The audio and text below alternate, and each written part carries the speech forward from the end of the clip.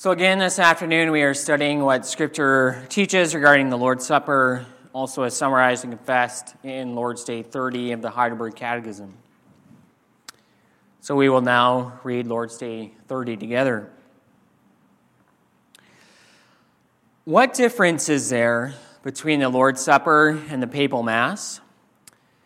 The Lord's Supper testifies to us, first, that we have complete forgiveness of all our sins through the one sacrifice of Jesus Christ, which he himself accomplished on the cross once for all. And second, that through the Holy Spirit we are grafted into Christ, who with his true body is now in heaven at the right hand of the Father. And this is where he wants to be worshipped. But the Mass teaches, first, that the living and the dead do not have forgiveness of sins through the suffering of Christ unless he is still offered for them daily by the priests.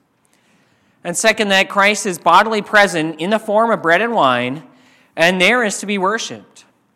Therefore, the Mass is basically nothing but a denial of the one sacrifice and suffering of Jesus Christ and an accursed idolatry. Who are to come to the table of the Lord? Those who are truly displeased with themselves because of their sins, and yet trust that these are forgiven them and that their remaining weakness is covered by the suffering and death of Christ, and who also desire more and more to strengthen their faith and amend their life. But hypocrites and those who do not repent eat and drink judgment upon themselves. Are those also to be admitted to the Lord's Supper who by their confession and life show that they are unbelieving and ungodly? No, for then the covenant of God would be profaned, and his wrath kindled against the whole congregation.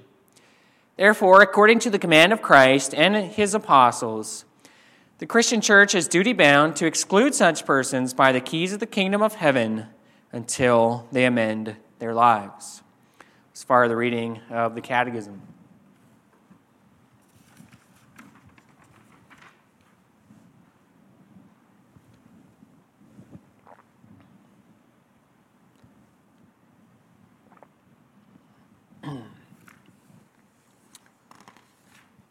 Beloved congregation of the Lord Jesus Christ, the human body is really quite amazing. When you study the human body, you can see how everything works together so intricately and so well. One example is the digestive system.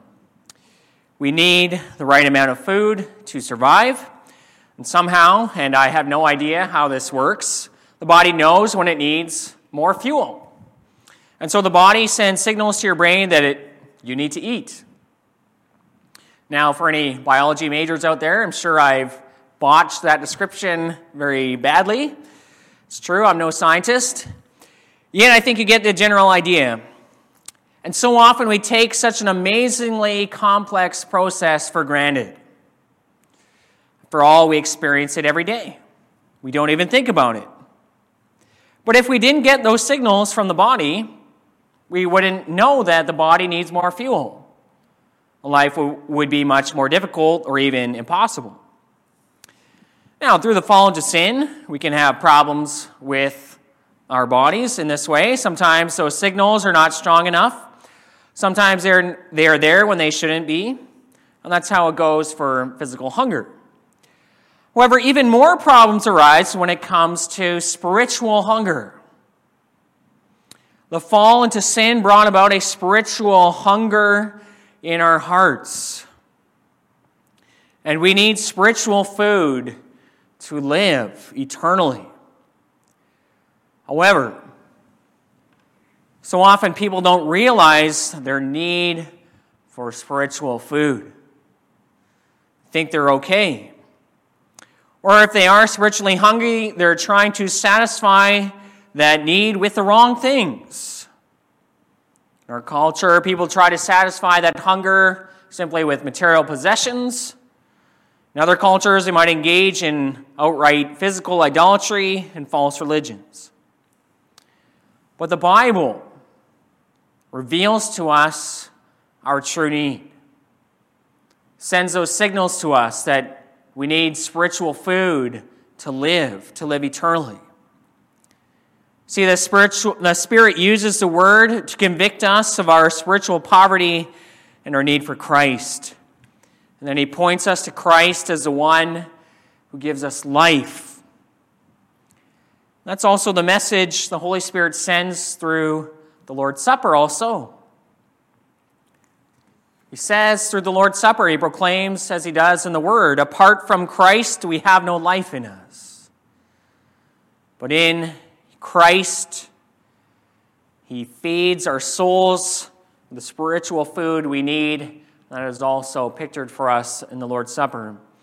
So as I preach to you God's Word this afternoon, I'll do so under the following theme and points. In the Lord's Supper, Jesus Christ provides a spiritual meal for spiritually hungry people. And we'll look at, first of all, the spiritually hungry people who come to the table. And second of all, the spiritual meal that Christ gives at His table. So this afternoon, we are focusing on what Scripture teaches about the Lord's Supper, also as summarized and confessed in Lord's Day 30. This afternoon, we're going to focus on question and answers 81 and 82 of Lord's Day 30 before looking at the first one, question and answer 80, which is about the difference between the Lord's Supper and the Papal Mass. So first of all, we're going to look at the people who come to the table. And then we'll look at what Christ gives at His table. So who are to come to the table of the Lord? Well, answer 81 summarizes this well when it says, those who are truly displeased with themselves because of their sins.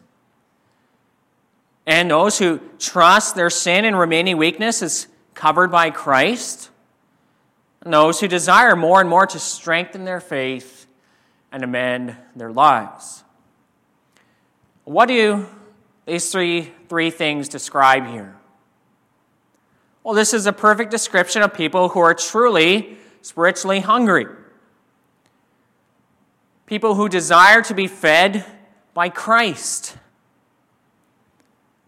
So who may come to the table of the Lord? Spiritually hungry people who know their need, who know their poverty.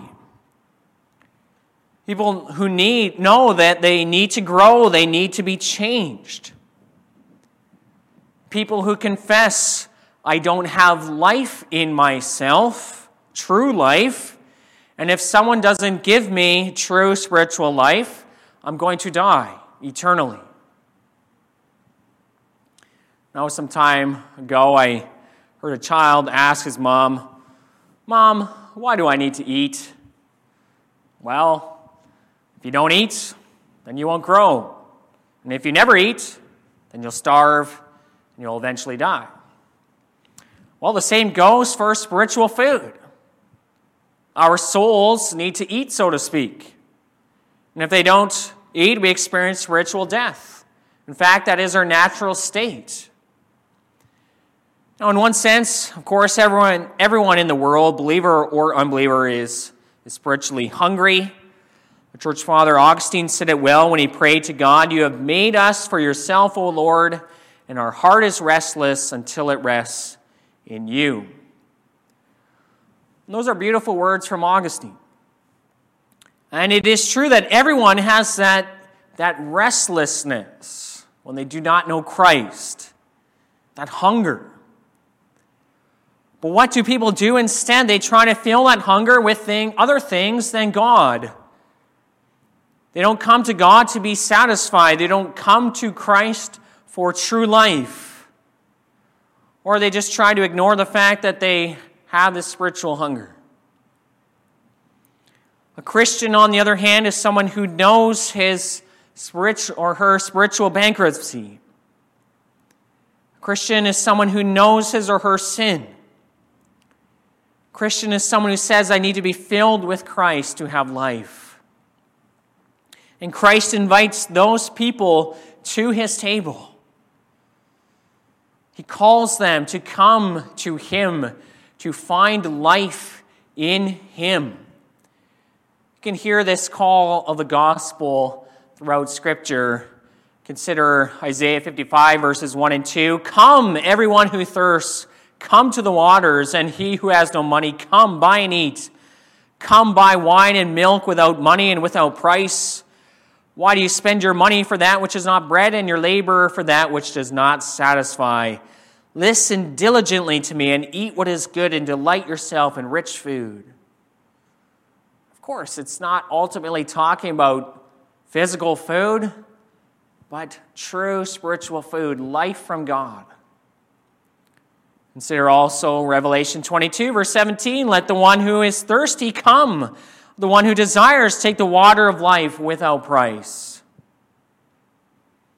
Then there's our Lord's words in John 6, I am the bread of life. Whoever comes to me shall not hunger. Whoever believes in me shall never thirst. Right? He's not talking about physical food. He's talking about the life he gives. Spiritual life.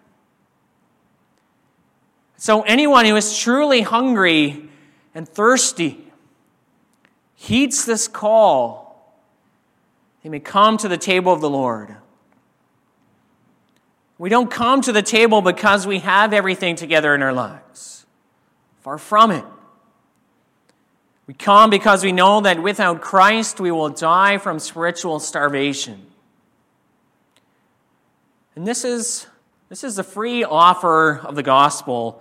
It's God's free call that goes out to everyone. Come to Christ, feed on Him, find life in Him. And there's no admission fee. Right? There's no admission fee to come to the Lord's Supper. We just come with a hungry heart, being eager to be filled with Christ. You don't need to pay money. Salvation is free. No, imagine we had that at real restaurants. Imagine that tomorrow the Keg in Winnipeg started advertising free meals. Come to our restaurant, everyone. Eat all the steak you want. The filet mignon is without price. The wine is on us too. You don't even need to tip the waiter. Do you think people would heed that call? Do you think they would come? Of course they would. Pretty much everyone in Winnipeg would probably show up, grab a free meal. Well, the same call goes out to feed on Christ. This is how it is also with the Lord's Supper. It's free. Don't need to pay. The food is more satisfying than the Keg. But here we might ask, well, if this is really the case, if this is really true, what I've just said, and it is true, why then do so many people ignore the free offer of the gospel? Or why might we get more excited about eating at a fancy restaurant than coming to the Lord's table? And why don't people come and feast on Christ free of charge? This is the most priceless gift after all. Well, people don't come because they're not truly hungry. They're not displeased with themselves because of their sins, as we also have it in the Catechism. People don't come because they don't feel the need to feed on Christ, to find life in Him.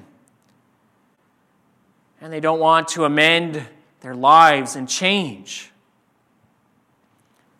They might be hungry in a sense, but they want to fill that hunger with things that won't satisfy.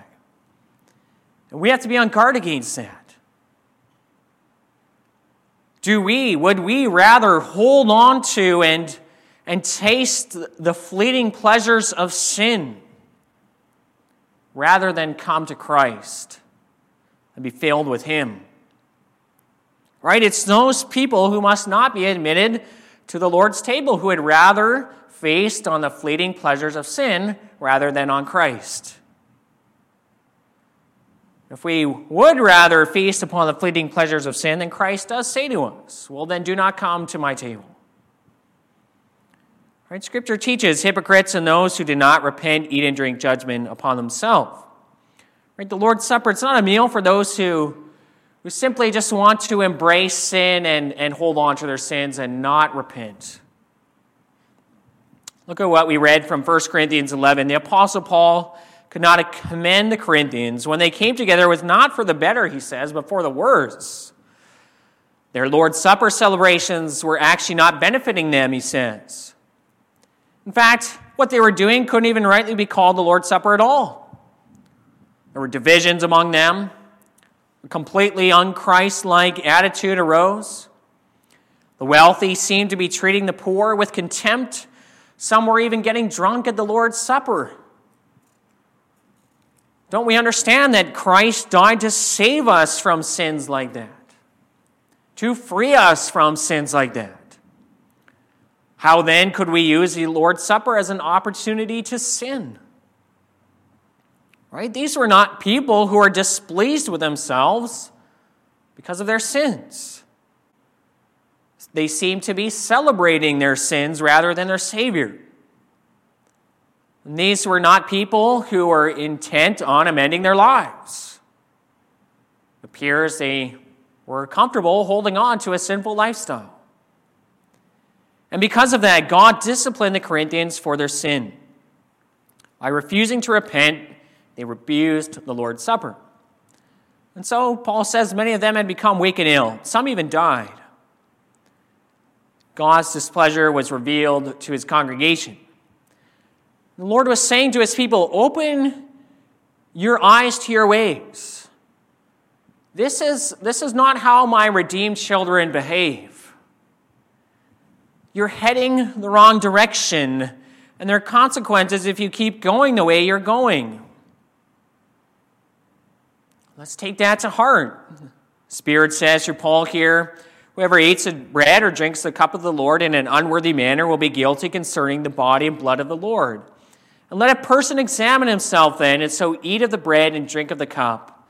For anyone who eats and drinks without discerning the body eats and drinks judgment on himself. And so we indeed must examine ourselves. Are we hungry? Are we thirsty?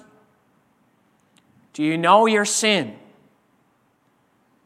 Do you really seek to feast on Christ who gives you life? Do you desire to grow? To become like Christ? Examine your heart. Are you hungry? And if you are truly hungry, then indeed you may come and eat.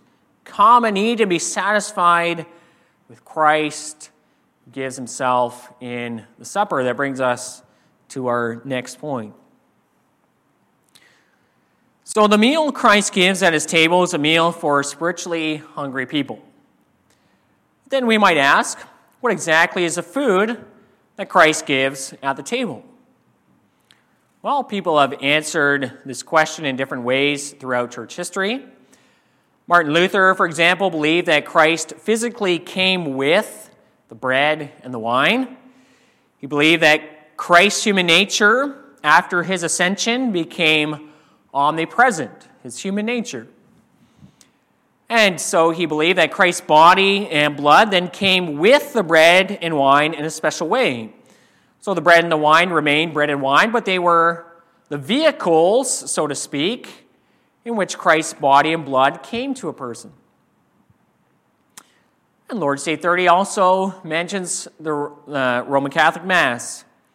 According to Rome, the bread and wine turn into the true physical body and blood of Jesus. And also according to Rome, Christ's sacrifice is offered again and again by the priests as often as the Mass is offered. The Second Vatican Council, held in the 1960s, had this to say: the Mass is a sacrifice in which the sacrifice of the cross is perpetuated. For in it, Christ perpetuates in an unbloody manner the sacrifice offered on the cross, offering himself to the Father for the world's salvation through the ministry of priests. So, every time the priests give the Mass, Rome says, Christ's sacrifice is offered in that Mass to the Father for people's salvation. Now, when looking at the Mass, it's good to ask, is this the kind of meal that hungry sinners need? Well, the answer is no. This kind of meal only leaves us hungry again. First of all, physical food is not what spiritually hungry people need. Even if the bread and wine turned into the real body and blood of Christ, that could not satisfy our spiritual hunger. The body and blood of Christ would then just enter into our stomachs and out of the body. We need spiritual food, not physical food. It does us no good if the bread and wine turn into Christ's physical body and blood. Second, if Christ's sacrifice must be perpetuated again and again by the priest to have an effect, then the message the Mass sends is that the effect of Christ's sacrifice wear off. That the benefits of Christ's sacrifice are only temporary. They fade away. You get those benefits once at the Mass. You need to keep coming again and again if you want those benefits. And it's much like physical food. You eat a meal, get what you need for the moment, but the benefits of that meal go away. So the message the Mass sends is that the benefits of Christ's sacrifice do not last. You can be sure it has benefited you right in the moment. You can't be sure about the future. Will it benefit you in the future? You can't know, says Rome. And if that sacrifice doesn't come to you continually through the priests, you will lose out. But beloved, can someone truly feed on Christ and yet still perish? The answer is no. That's impossible. Yes, we agree that hypocrites can partake of the outward symbols of bread and wine, and that way we can say they eat of this spiritual food. But someone who truly eats and drinks of Christ's body and blood by faith will never perish. Christ says later on in John 6, whoever believes has eternal life. He has it in his possession. He has it within him by the power of the Holy Spirit. He has it by faith. And Christ continues, I am the bread of life. Your fathers ate the manna in the wilderness and they died. This is the bread that comes down from heaven so that one may eat of it and not die. If anyone eats of this bread, he will not die. So Christ is saying he is not like the manna in the wilderness. The Israelites ate that manna and they died. The manna could not give them eternal life. But Christ can. And if anyone receives Christ by faith, he will never die. She will never die. And that is also the message proclaimed in the Lord's Supper. And this is the type of food that spiritually hungry people need. This is what Christ also gives us in the Lord's Supper. Lord's Day 30 teaches us about this. There are two main aspects of this message. The Lord's Supper testifies to us first that we have complete forgiveness of all our sins through the one sacrifice of Jesus Christ, which he himself accomplished on the cross once for all. Here we see the benefits of Christ's sacrifice. They do not wear off. You see, Christ achieved salvation on the cross.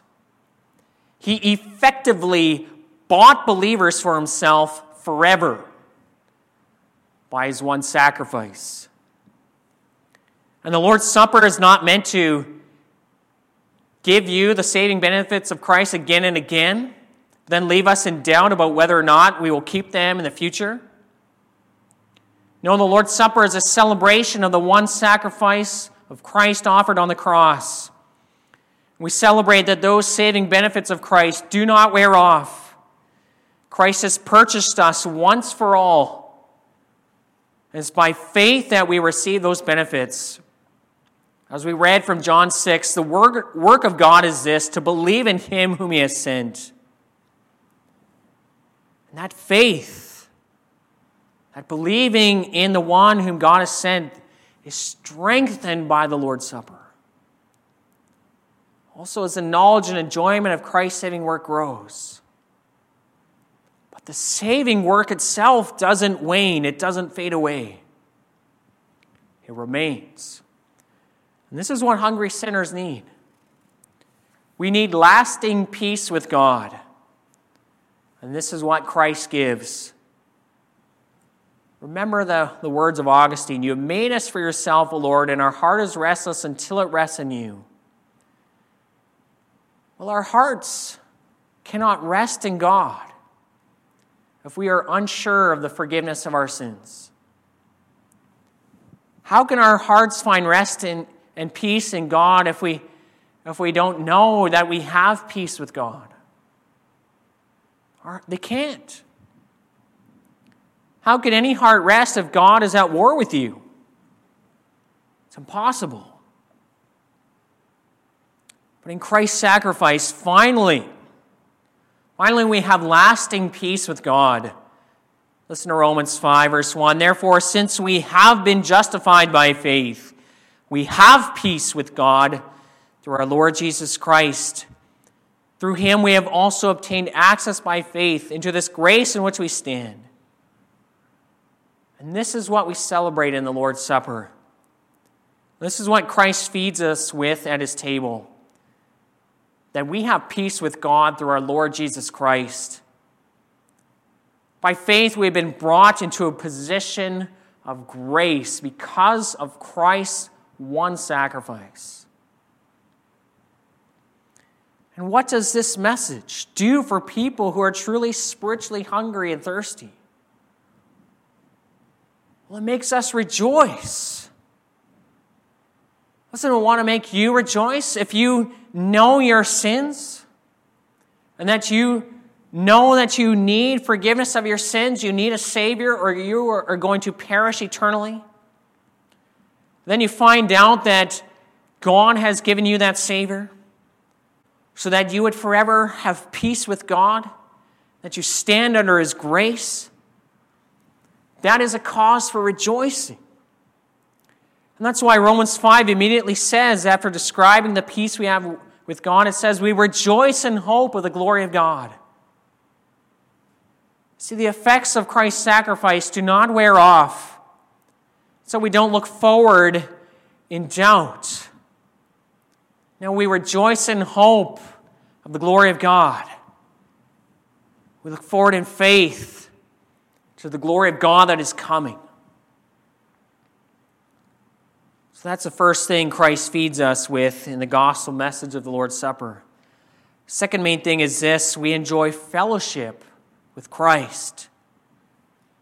After all, Christ feeds us with himself as he strengthens our faith.